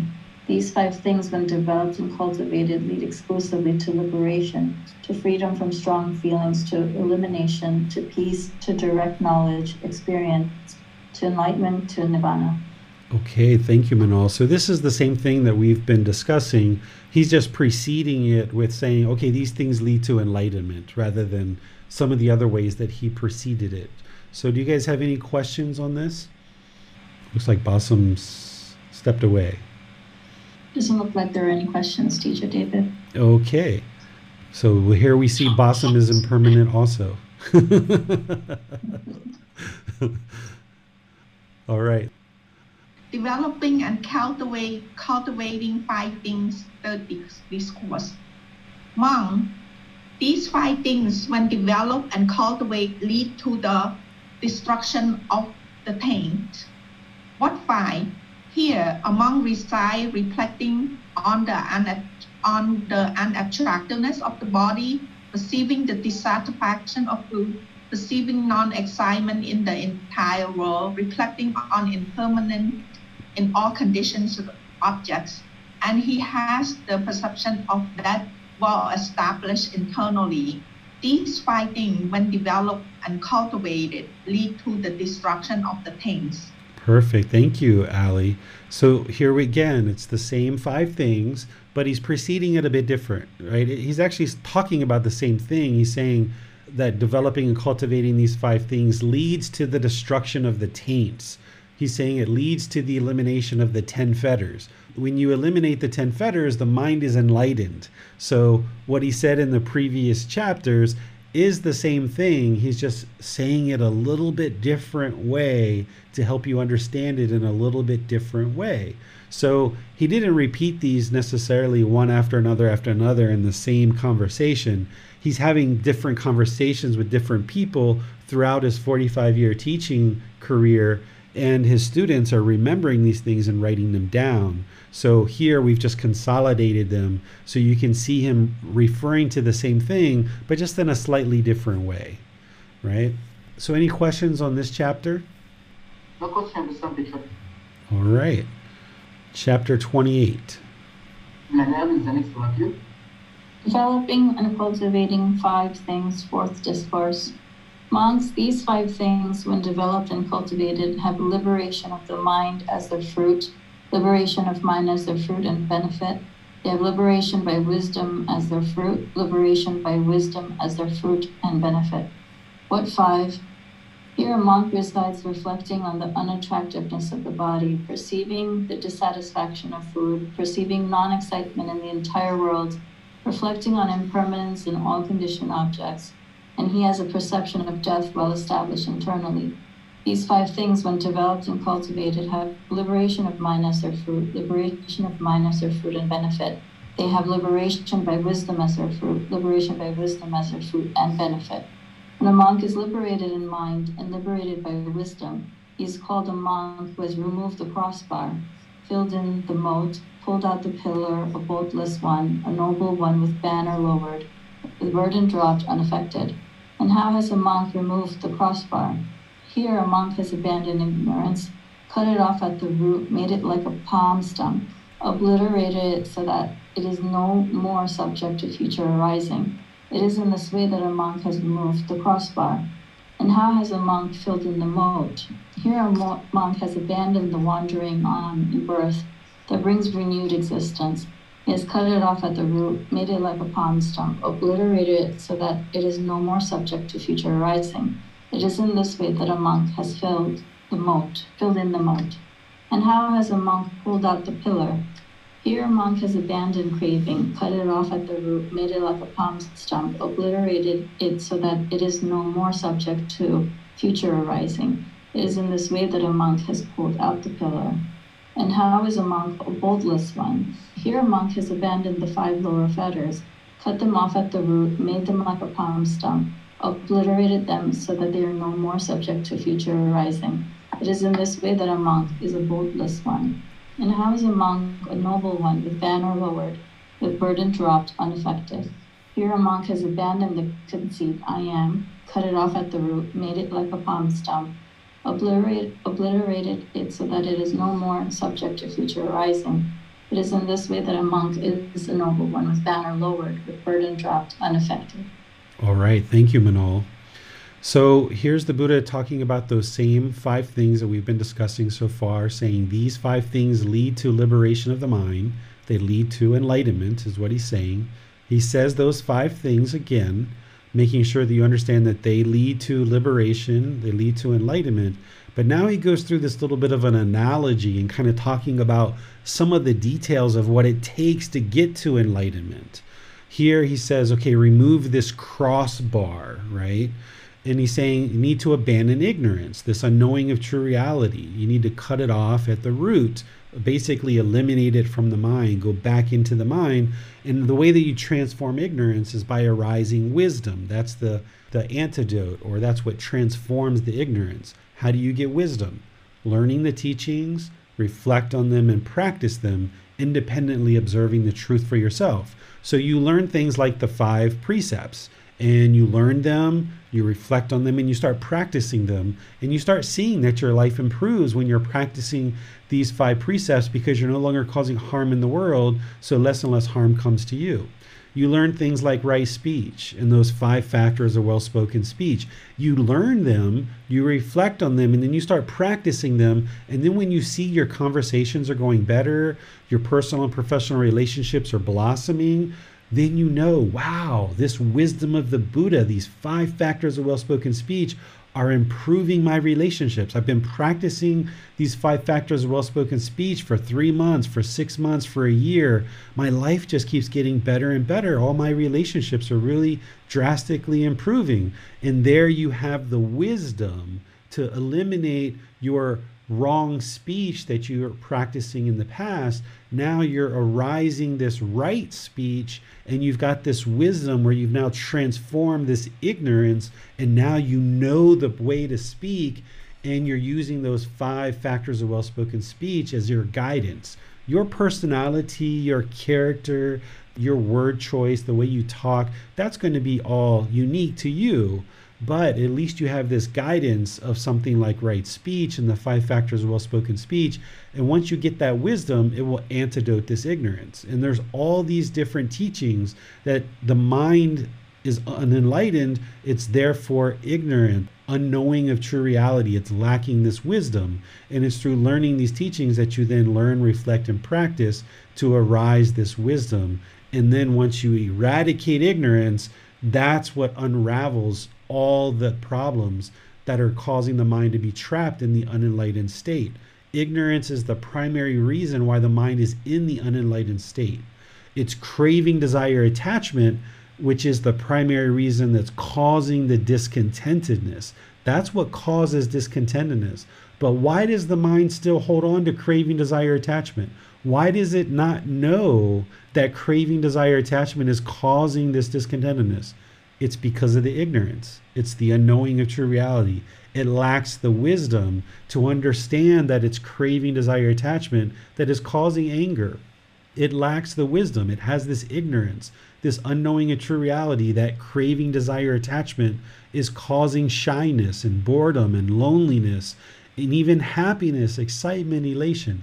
So when you understand the teachings and you see the truth for yourself, that all this discontentedness is arising because of craving, desire, attachment, now you're starting to slowly antidote this ignorance and arise this wisdom. When you start understanding things like impermanence, and you understand the universal truth of impermanence, you're arising this wisdom and antidoting this ignorance. So that's removing the crossbar. You would need to remove all ignorance from the mind in order to get to enlightenment, because that's the primary thing that's keeping the mind trapped in the unenlightened state. And how does a monk fill in the moat? He talks about abandoning this wandering around and this constant rebirth, understanding that it's craving, desire, attachment that leads to rebirth. So by you eliminating this craving, desire, attachment to end and eliminate discontentedness, you're also eliminating rebirth. So there's no more future arising of any more existences. So now here he goes. How do we pull out the pillar? Well, we abandon craving. By abandoning craving, desire, attachment, cut it off. So when you observe those bodily sensations, because of mindfulness, you observe those bodily sensations of happiness, excitement, elation, or anger, sadness, frustration, jealousy, fear, guilt, shame. When you observe these discontent feelings, it's because of craving, desire, attachment. So when you experience the bodily sensations, you cut it off and let it go there.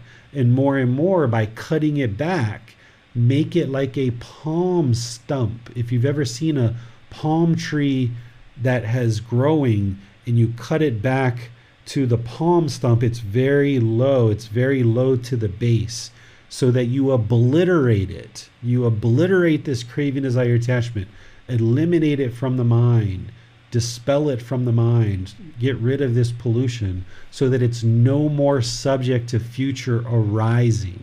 So it no longer arises in the future. You have to cut it back and cut it back. If you think about a wild bush that's growing, you would like to cut it back and cut it back and cut it back and cut it back all the way down to the stump, uprooting the roots, so then it will never grow again. Or if you're pulling weeds and you pull the weed, if you just pull the flower or the leaf of the weed, it's going to keep growing. You got to get all the way into the roots in order for that weed to not grow back again. So that's what you're doing with craving, is getting all the way down into the root, and then you uproot it by practicing breathing mindfulness meditation, by practicing generosity, by practicing the 4 foundations of mindfulness to cut it back more and more. And then you're getting it into the root, and then it won't arise in the future and cause continuous discontentedness. Then he talks about being a boltless one. Here he's talking about abandoning the 5 lower fetters. This is someone who is in the 3rd stage of enlightenment, who's attained the stage of non-returner. He's saying this is one who's a boltless one. They've cut back and eliminated these 5 lower fetters. And then he talks about lowering the banner and dropping the burden. The burden is craving, desire, attachment. So when you drop craving, desire, attachment, when you eliminate that from the mind, then the mind is unaffected. You see here, he talks about being unaffected once the burden is dropped. Lowering the banner, he's talking about this conceit or this arrogance, this pride, the mind wanting to be above others, right? Or sometimes it wants to be below others too. So that's where he says to lower the banner, we need to abandon conceit. I am. Like, I am so wonderful. I am so great. I am a wonderful mom. I am a wonderful son. I'm a wonderful teacher. I'm the best teacher this world has ever seen. Any of this I am, this is just conceit.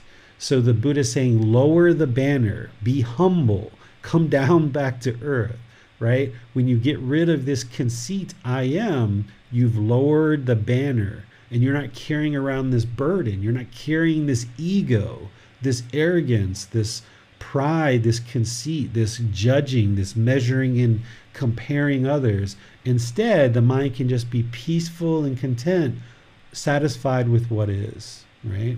So as long as we're carrying around this burden of craving, desire, attachment, wanting the world to be a certain way, then it's not going to experience this peacefulness, because it feels like nothing in the world is happening the way it wants it to happen.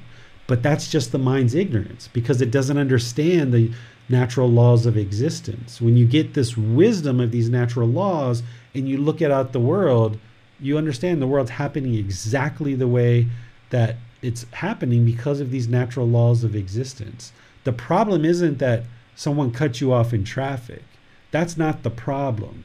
The problem is that the mind wanted this lane to be by yourself, right? You wanted it to not have somebody in front of you. That's the problem, because this person moving in front of you in traffic, that's just impermanence, that you couldn't have this lane to yourself permanently. So the problem is that the mind wanted the lane, not that somebody cut you off. Or the problem isn't that they don't have chocolate cake today at the restaurant that you went to. That's not the problem. That's actually impermanence. That makes complete sense. The problem is that the mind craves that chocolate cake. It's holding on to it. It wants it to be permanent. That's the craving. That's the real problem in the mind. The unenlightened mind is craving permanence. It wants this chocolate cake. The fact that the chocolate cake doesn't exist, the restaurant hasn't done anything wrong. They're just experiencing impermanence. And now the mind's not comfortable with that impermanence, so therefore it gets angry or frustrated or irritated. So when you understand what the real problem is, and you don't have this conceit, like, who do they think I am? I'm the customer. I'm always right. Why can't they have the chocolate cake here? You get rid of that I am always right. I am the customer. Why can't they serve me? Now you get rid of that conceit, that arrogance, and you just realize, oh, okay, that's impermanent. There's no chocolate cake today. All right, well, we'll try another time. Or maybe I'll get apple pie instead, or chocolate ice cream, right? So getting rid of these things that the Buddha is talking about is what's going to move the mind to enlightenment, which is getting rid of these 10 fetters, and then the mind is liberated from this ignorance, this pollution of mind, these taints. What questions do you guys have on this chapter? No question for this chapter, teacher. All right. So let's go to the next one, which is 29. Ali is next. Go ahead, you. One who is constantly dedicated. But monk, if a sensual thought, a thought of ill will, or a thought of harming arise in the monk while walking, and he does not tolerate it, but abandon it, dispelled it, terminated, and obliterated, then that monk is said to be dedicated and to have moral concern of wrongdoing. He is constantly and continuously energetic and determined while walking.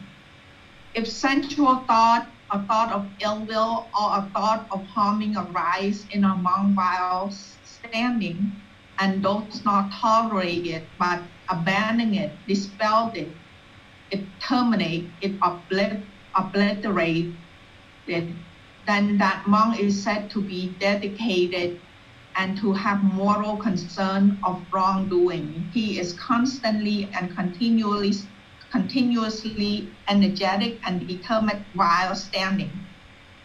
If a sensual thought, a thought of ill will, or a thought of harming arise in a monk while sitting, and he does not tolerate it, but abandon it, dispel it, terminate it, and obliterate it, then that monk is said to be dedicated and to have moral concern of wrongdoing. He is constantly and continuously energetic and determined while sitting. If a sensual thought, a thought of ill will, or a thought of harming arise in a monk while wakefully lying down, and he does not tolerate it, but he abandons it, dispelled it, terminated, and obliterated, then that monk is said to be dedicated and to have moral concern of wrongdoing. He is constantly and continuously energetic and determined while wakefully lying down. Perfect, Ali. Thank you so much. So here, this is right intention. There's 3 aspects to right intention. There's the intention of renunciation, eliminating those sensual thoughts, letting go, the thought of non-ill will, and the thought of practicing harmlessness. This is right intention. And the Buddha is saying, okay, if the central thought, a thought of ill will or a thought of harming arises, do not tolerate it. In order to be dedicated, determined, and diligent, don't tolerate this central thought like, oh my goodness, I want that chocolate cake so bad. No, cut that off, abandon it, dispel it, terminate it, obliterate it. Or this anger, this hatred, this ill will arises, and you observe in the mind that this is starting to arise. Don't tolerate it, abandon it. Whether you're walking, whether you're standing, whether you're sitting, whether you're laying down, any of those times, if you're just laying in bed, if you're standing somewhere, if you're sitting somewhere, don't tolerate these central thoughts, these thoughts of ill will, this thought of harming. You need to terminate it, dispel it, obliterate it, cut it off at the root, which is those bodily sensations arising. And the Buddha is saying, if you do this, then you're dedicated, you're diligent, you're determined, and you have this moral concern where you're not comfortable, you're not interested in doing anything wrong. So when you see these central thoughts, these thoughts of ill will and these thoughts of harming arising, because you're interested in walking towards the light, you're not interested in being in the darkness, you're interested in walking towards the light, you have this moral concern, you're not interested in doing wrong. You don't have an interest of doing wrongdoing. You have a concern, this moral concern, this interest to do well and walk towards the light. If you do this constantly and continuously, the mind is energetic, it's determined, it's dedicated, it's diligent, because anytime you arise any central thoughts of ill will or thoughts of harming, you cut it off and you let it go. And that's how you ultimately arise this right intention, and you get rid of some of the craving, desire, attachments that are in the mind. So what questions do you guys have on this chapter? A question is teacher. All right, this next chapter is essentially exactly the same thing, but now he's going to talk about the opposite side. He's going to talk about complacency. One is constantly complacent. Monks, if a sensual thought, a thought of ill will, or a thought of harming arises in a monk while walking, and he tolerates it, does not abandon it, dispel it, terminate it, and obliterate it, then that monk is said to be lacking of effort and moral concern. He is constantly and continuously complacent and lacking in energy while walking. If a sensual thought, a thought of ill will, or a thought of harming arises in a monk while standing, and he tolerates it, does not abandon it, dispel it, terminate it, and obliterate then that monk is said to be lacking of effort and moral concern. He is constantly and continuously complacent and lacking in energy while standing. If a sensual thought, a thought of ill will, or a thought of harming arises in a monk while sitting, and he tolerates it, does not abandon it, dispel it, terminate it, and obliterate it, then that monk is said to be lacking of effort and moral concern. He is constantly and continuously complacent and lacking in energy while sitting. If a sensual thought, a thought of ill will, or a thought of harming arises in a monk while wakefully lying down, and he tolerates it, does not abandon it, dispel it, terminate it, and obliterate it, then that monk is said to be lacking of effort and moral concern. He is constantly and continuously complacent and lacking in energy while wakefully lying down. All right, thank you, Bassam.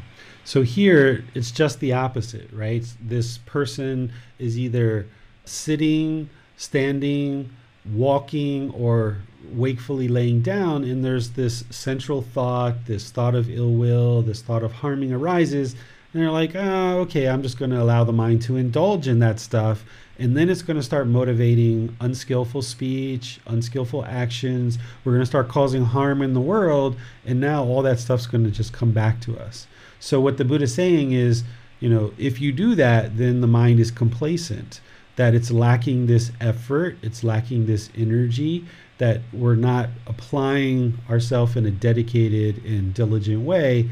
And of course, that's just going to lead to continuous harm.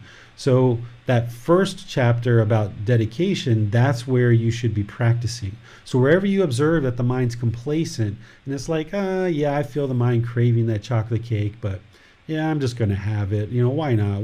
What's the harm? I'm just going to have it. Let's just go ahead and get that piece of chocolate cake.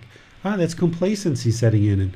Or you're like, yeah, I know I should be meditating today and I should go meditate, but I'm just going to sit here and play on Facebook and watch TV for a bit longer. Yeah, I don't need to meditate. I'm going to do that another day. That's the complacency, and that's going to hinder you from making progress on this path. So you need to arise this effort. The right effort as part of the Eightfold Path is to eliminate unwholesome qualities and arise wholesome qualities. That's that right effort he's talking about. And then he's talking about this energy. That's the willingness to do something, having enthusiasm, being motivated. That's the enlightenment factor of energy from the 7 factors of enlightenment, which you can see in all the resources that I share. I talk about practicing the 7 factors of enlightenment and explaining to you what that enlightenment factor of energy is all about. So we need to be practicing that enlightenment factor of energy, that right effort, to then observe the mind with mindfulness, observe those sensual thoughts, thoughts of ill will, thoughts of harming, and not tolerate them. Abandon them, dispel them, terminate them, and obliterate them. And then you're dedicated, diligent, and you're determined to progress on this path. Otherwise, the Buddha is saying you're just being complacent, and that's going to essentially harm you by allowing the mind to reside complacent. Questions on this one? Yes, teacher. Do you consider all levels of anger are kinds of ill will? Yes. So there's anger, hatred, ill will. We talk about it that way as part of this poison because that's like the highest level, right? Even like rage, right? So that's like the highest level. But there's these other degrees of it, right? There's frustration, there's irritation, there's even annoyance. That comes from that same aspect of mind. That annoyance is where the mind experiences something and it gets annoyed with this person, and now we start acting out in harsh ways or aggressive ways. It's the same poison. It's that same unwholesome root. It's all being precipitated by ignorance and craving, but it's that other aspect of the mind, that hostility, that aggression, that harshness, that the mind has, that anger, hatred, and ill will, but we function the same way, but maybe to a lesser degree when the mind is frustrated, irritated, maybe even annoyed. sometimes someone can be a bit harsh or not quite as sweet and gentle or mild as if the mind didn't have that anger, hatred, ill will. So even though we talk about it in this extreme, there's these lesser versions of it as well. Thanks, sir. No more questions. All right. So now we go to the very last chapter of this book, which is the 4 modes of practice for destruction of the taints. Monks, there are these 4 modes of practice. What for? 1. Practice that is painful with sluggish, direct knowledge experience. 2. Practice that is painful with quick, direct knowledge experience. 3. Practice that is pleasant with sluggish, direct knowledge experience. And 4. Practice that is pleasant with quick, direct knowledge experience. Here a monk resides, reflecting on the unattractiveness of the body, perceiving the dissatisfaction of food, perceiving non-excitement in the entire world, reflecting on impermanence in all conditioned objects, and he has the perception of death well established internally. He resides depending upon these 5 trini powers: the power of constance, the power of moral wrongdoing, the power of moral concern, the power of energy, and the power of wisdom. These 5 faculties arise in him without strength: the faculty of confidence, the faculty of energy, the faculty of mindfulness, the faculty of concentration, and the faculty of wisdom. Because these 5 faculties are without strength, he sluggishly attains the immediate condition for the destruction of the taints. This is called practice that is painful with sluggish direct knowledge experience. Here a monk, a painful mood with quick direct knowledge experience. Here a monk resides, reflecting on the unattractiveness of the body, perceiving the dissatisfaction of food, perceiving non-excitement in the entire world, reflecting on impermanence in all conditioned objects, and he has a perception of death well established internally. He resides depending upon these 5 trini powers: the power of confidence, the power of moral wrongdoing, the power of moral concern, the power of energy, and the power of wisdom. These 5 faculties arise in him with strength: the faculty of confidence, the faculty of energy, the faculty of mindfulness, the faculty of concentration, and the faculty of wisdom. Because these 5 faculties are strong, he quickly attains the immediate condition for the destruction of the taints. This is called practice that is painful with quick direct knowledge experience. Pleasant mood with sluggish direct knowledge experience. Here, distant from sensual pleasures, distant from unwholesome states, a monk resides and enters and resides in the 1st jhana, the 2nd jhana, the 3rd jhana, the 4th jhana. He resides depending upon these 5 trini powers: the power of confidence, the power of moral wrongdoing, the power of moral concern, the power of energy, and the power of wisdom. These 5 faculties arise in him without strength: the faculty of confidence, the faculty of energy, the faculty of mindfulness, the faculty of concentration, and the faculty of wisdom. Because these 5 faculties are without strength, he sluggishly attains the immediate condition for the destruction of the taints. This is called practice that is pleasant with sluggish direct knowledge experience. Pleasant mood with quick direct knowledge experience. Here, distant from sensual pleasures, distant from unwholesome states, a monk enters and resides in the 1st jhana, the 2nd jhana, the 3rd jhana, the 4th jhana. He resides depending upon these 5 trini powers: the power of confidence, the power of moral wrongdoing, the power of moral concern, the power of energy, and the power of wisdom. These 5 faculties arise in him strength, with strength: the faculty of confidence, the faculty of energy, the faculty of mindfulness, the faculty of concentration, and the faculty of wisdom. Because these 5 faculties are strong, he quickly attains the immediate condition for the destruction of the taints. This is called practice that is pleasant with quick direct knowledge experience. These monks are the four modes of breaths. Okay, thank you, Basum.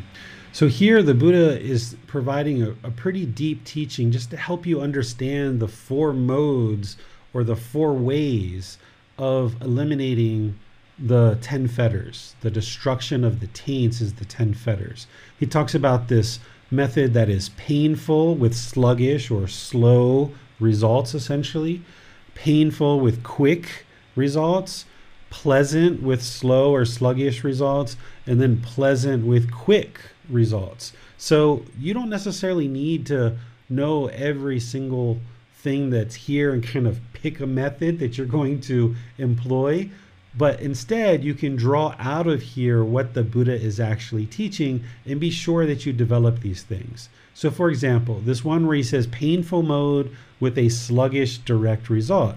He's saying, reflecting on those 5 things that we've been talking about: the unattractiveness of the body, dissatisfaction in food, non-excitement in the entire world, all conditioned objects are impermanent, and the perception of death. You're going to be interested in developing those regardless, right? And then he talks about here the 5 trainee powers and the 5 faculties that are without strength, okay? And then the painful mode with quick results are those same 5 things that the mind's reflecting on, but instead there's this strength of these 5 faculties. There's this strength where the slow mode or sluggish mode, there wasn't this strength with these 5 faculties. Then he talks about this pleasant mode of attaining enlightenment, or this pleasant way, but it has kind of a slow result. Is he saying, okay, attain these 4 jhanas. These are the preliminary phases that the mind goes through before the first stage of enlightenment. So work on developing right concentration and getting into those first 4 jhanas, which is done through practicing the Eightfold Path. But because these faculties are without strength, it's kind of a slow method. So what you would really like to do as part of this is you would like to develop the 4 jhanas, which you do through practicing the Eightfold Path and more, bringing your practice up to practicing the Eightfold Path more and more. And you would like to develop these 5 faculties. Let's talk about these. What a faculty is the faculty is an interest and ability to be able to cultivate these things. So the faculty of confidence is that you have the interest and the ability to cultivate confidence in the Buddha, his teachings, and the community.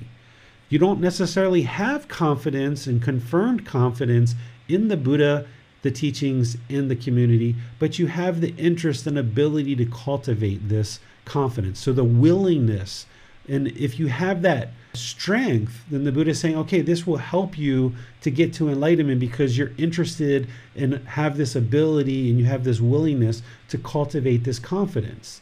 And the same thing, this interest, ability, and willingness to cultivate this enlightenment factor of energy, or this faculty of energy. The same thing, the faculty of mindfulness. That's the right mindfulness from the Eightfold Path, those 4 foundations of mindfulness. It also shows up as part of the 7 factors of enlightenment. Mindfulness, those 4 foundations of mindfulness, having the interest, the ability, and willingness to cultivate mindfulness in the mind. That's what he's talking about. There needs to be strength there, that you have this determination, this dedication, this diligence to develop this mindfulness. Same thing with concentration or right concentration.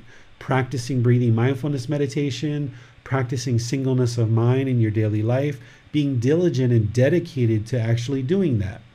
Having the interest, the willingness, and the ability to actually do that. And then the last one is this faculty of wisdom, not believing the teachings, but instead learning, reflecting, and practicing to arise this wisdom, independently verify the teachings through your own effort, right? So this is the way the Buddha is saying, okay, this is a real pleasant and quick way to move towards enlightenment, is practice the Eightfold Path as close as you can to get to those jhanas, because once the mind's in the jhanas, it's like night and day. You've really significantly diminished the discontentedness, and there's this mindfulness, there's this equanimity, there's this joy that comes into the mind. And from there, you can more readily move through the 4 stages of enlightenment. But in order to do that, there needs to be strength in these faculties to develop confidence, energy, mindfulness, concentration, and wisdom. As long as you're focusing on those things, then the Buddha is saying, okay, you have this strength because you're working on developing the confidence, you're practicing this energy or this enthusiasm, this willingness to do something, this mindfulness, awareness of mind, the 4 foundations of mindfulness, developing concentration or clear comprehension, using breathing mindfulness meditation and practicing singleness of mind in your daily life, and developing this wisdom on a consistent, ongoing basis. So these are the 4 modes, but rather than try to understand these 4 modes or necessarily remember every single mode, just remember the takeaways, which is develop the Eightfold Path, move that closer and closer to perfection, and then develop these 5 faculties. And you'll see this as we get into this next volume 5 that we're going to be studying beyond today's class. It's going to help you to understand these things in more detail. Any questions on this chapter? Yes, teacher. I have a question on Facebook from Amina. She says, a question about complacency. Sometimes when the mind knows it is best to meditate versus cleaning, or best to eat mindfully versus eating while listening to a podcast. Knowing that, knowing the path is winding. What can one do in these moments to shift towards a more dedicated behavior? This is where you have to be really active in your practice, because see, you have the wisdom at least that you shouldn't be eating and listening to a podcast, for example, and you know that that's not helpful for the mind, and you would like to practice singleness of mind. So you have the wisdom, but you're not moving it into practice. So you've done the learning, you've done the reflection, but you're not moving it into practice. So you've got to figure out ways to separate the mind from this craving to be eating and listening to a podcast. And that might mean that when you're getting ready to eat, you put your phone in a completely different room, or whatever device you listen to a podcast on, you put it in a completely different room, and you just focus on eating. Or you go take your food and you go to a room that doesn't have any electronic devices and you just eat. And after you actively do that for 3, 4, 5, 10 times, then it will be easier. But you gotta kind of have to apply that effort and that energy to kind of inject something into your practice where you're removing the mind and you're distancing it from that craving that it's trying to hold on to. It's trying to hold on to this podcast while you're eating, and you're not interested in doing that. So you got to break the chain, right? That fetter, that ball and chain around your ankle. You got to break that chain. And after you break it and you see that you can go off and eat without the podcast, for example, and you can do that 6, 8, 10, 12, 20 times, and you're completely fine with that, then you'll know, okay, I've broken that chain. I don't need to go lock myself in a room somewhere. I don't need to go hide my phone or give my phone to my husband and say, go hide this, I'm getting ready to eat. You don't need to do that, but you're going to need to do it for probably 10 times or 20 times in order to get the mind to break that chain away from the craving. And then after you've broken the chain and you've observing, the mind's so much more content just sitting here eating and just focusing on eating, then you know, okay, I've gotten rid of that craving. But you're not going to go back to it because you've gotten rid of it. So you've got to implement some kind of measures like that, that distances the mind from the object of its affection, right? That podcast is the object of its affection, and it gets these pleasant feelings when it's listening to the podcast while eating. You've got to let that go and distance it from the objects of its affection, so it's not obsessing over holding on to these things. All right.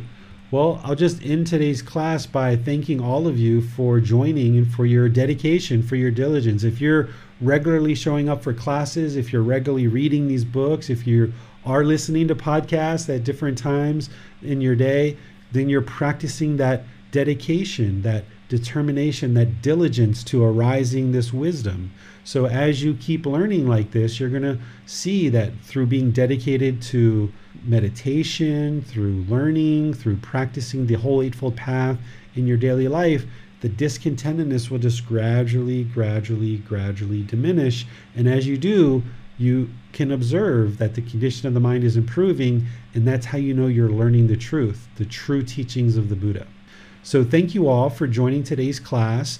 If you'd like to join tomorrow for the group learning program, we're going to be in chapter 12 of volume 1, which is Craving is the Problem, What is the Solution? I'm going to go into the 3 universal truths, the 4 noble truths.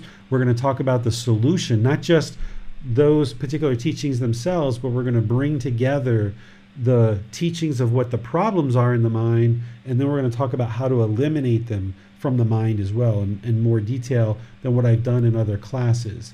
And then on Wednesday, we're going to be doing loving kindness meditation. For our next class on Saturday, we're going to be in volume 5. And this volume is all about the first stage of enlightenment, about stream entry. This is a big step forward. When somebody can get into the first stage of enlightenment, this is a big step forward for you. So this book is quite a thick book. It's only 53 chapters, but those chapters are quite long and quite detailed. This is a very meaty book. You're not interested in just blowing through the book and just reading it just to read it. You really need to take your time in volume 5. With all the volumes, we should really be taking our time, but particularly with volume 5, you're going to observe that there's teachings in there that you need to learn, you need to reflect on, and you need to practice in order to get to the first stage of enlightenment. Without understanding the teachings in that book, you wouldn't be able to get to the first stage of enlightenment. So take your time with it, go through it very deliberately, very diligently. You might want to give yourself some extra time. If you normally read for 20 minutes a day, you might need 30 or 40 minutes to really sit with the chapters and really think about them, particularly when we get into chapter 14, which is dependent origination. This is the highest, most ultimate teaching of the Buddha. It's considered to be the ultimate truth. If you can take your time with that and gradually start to understand dependent origination, it doesn't get any more complicated than chapter 14 in terms of all the other teachings of the Buddha. If you can gradually start to understand chapter 14 through your own reading, through the classes, through reflecting on it, maybe some personal guidance, some additional discussion with your friends and different people that are part of our community, once you understand dependent origination, it really starts to unravel and put into perspective all the other teachings of the Buddha. So this particular book is going to walk you through not just dependent origination, but things like how to establish right view above and beyond what we've talked about in the group learning program. It's going to help you understand the 5 aggregates, which is really important to be able to get to the first stage of enlightenment. It's going to help you understand personal existence view and how to eradicate the self so that you can realize non-self. So I would like to just guide you to really take your time with volume 5 and be sure you go through it very diligently as you're progressing. Just take your time, realize that there's going to be things in that book that you probably aren't going to understand the first time that you read them. You're probably going to need 2, 3, 4 times to go through it in order to really understand it. And that's okay, because this is going to be one of the most challenging books in the whole book series. And that's because it's the first stage of enlightenment. So take your time with it. No worries. You can chip away at this slowly but surely, and I'm here to help you as you have questions. So enjoy your reading. I'll see you guys either next Saturday for chapters 1 through 10 of volume 5, or perhaps I might even see you on Sunday or Wednesday in our group learning program. Have a lovely rest of your day. Sawadee ka. Thank you for listening to this podcast. To provide support for this podcast, visit patreon.com/support Buddha. To access more teachings, visit buddhadailywisdom.com. There, you will discover a full range of courses, retreats, and online resources to assist you on the path to enlightenment. Remember to establish a daily, consistent meditation practice, along with learning and practicing these teachings. A well-developed meditation practice is the foundation in which to train the mind to attain enlightenment.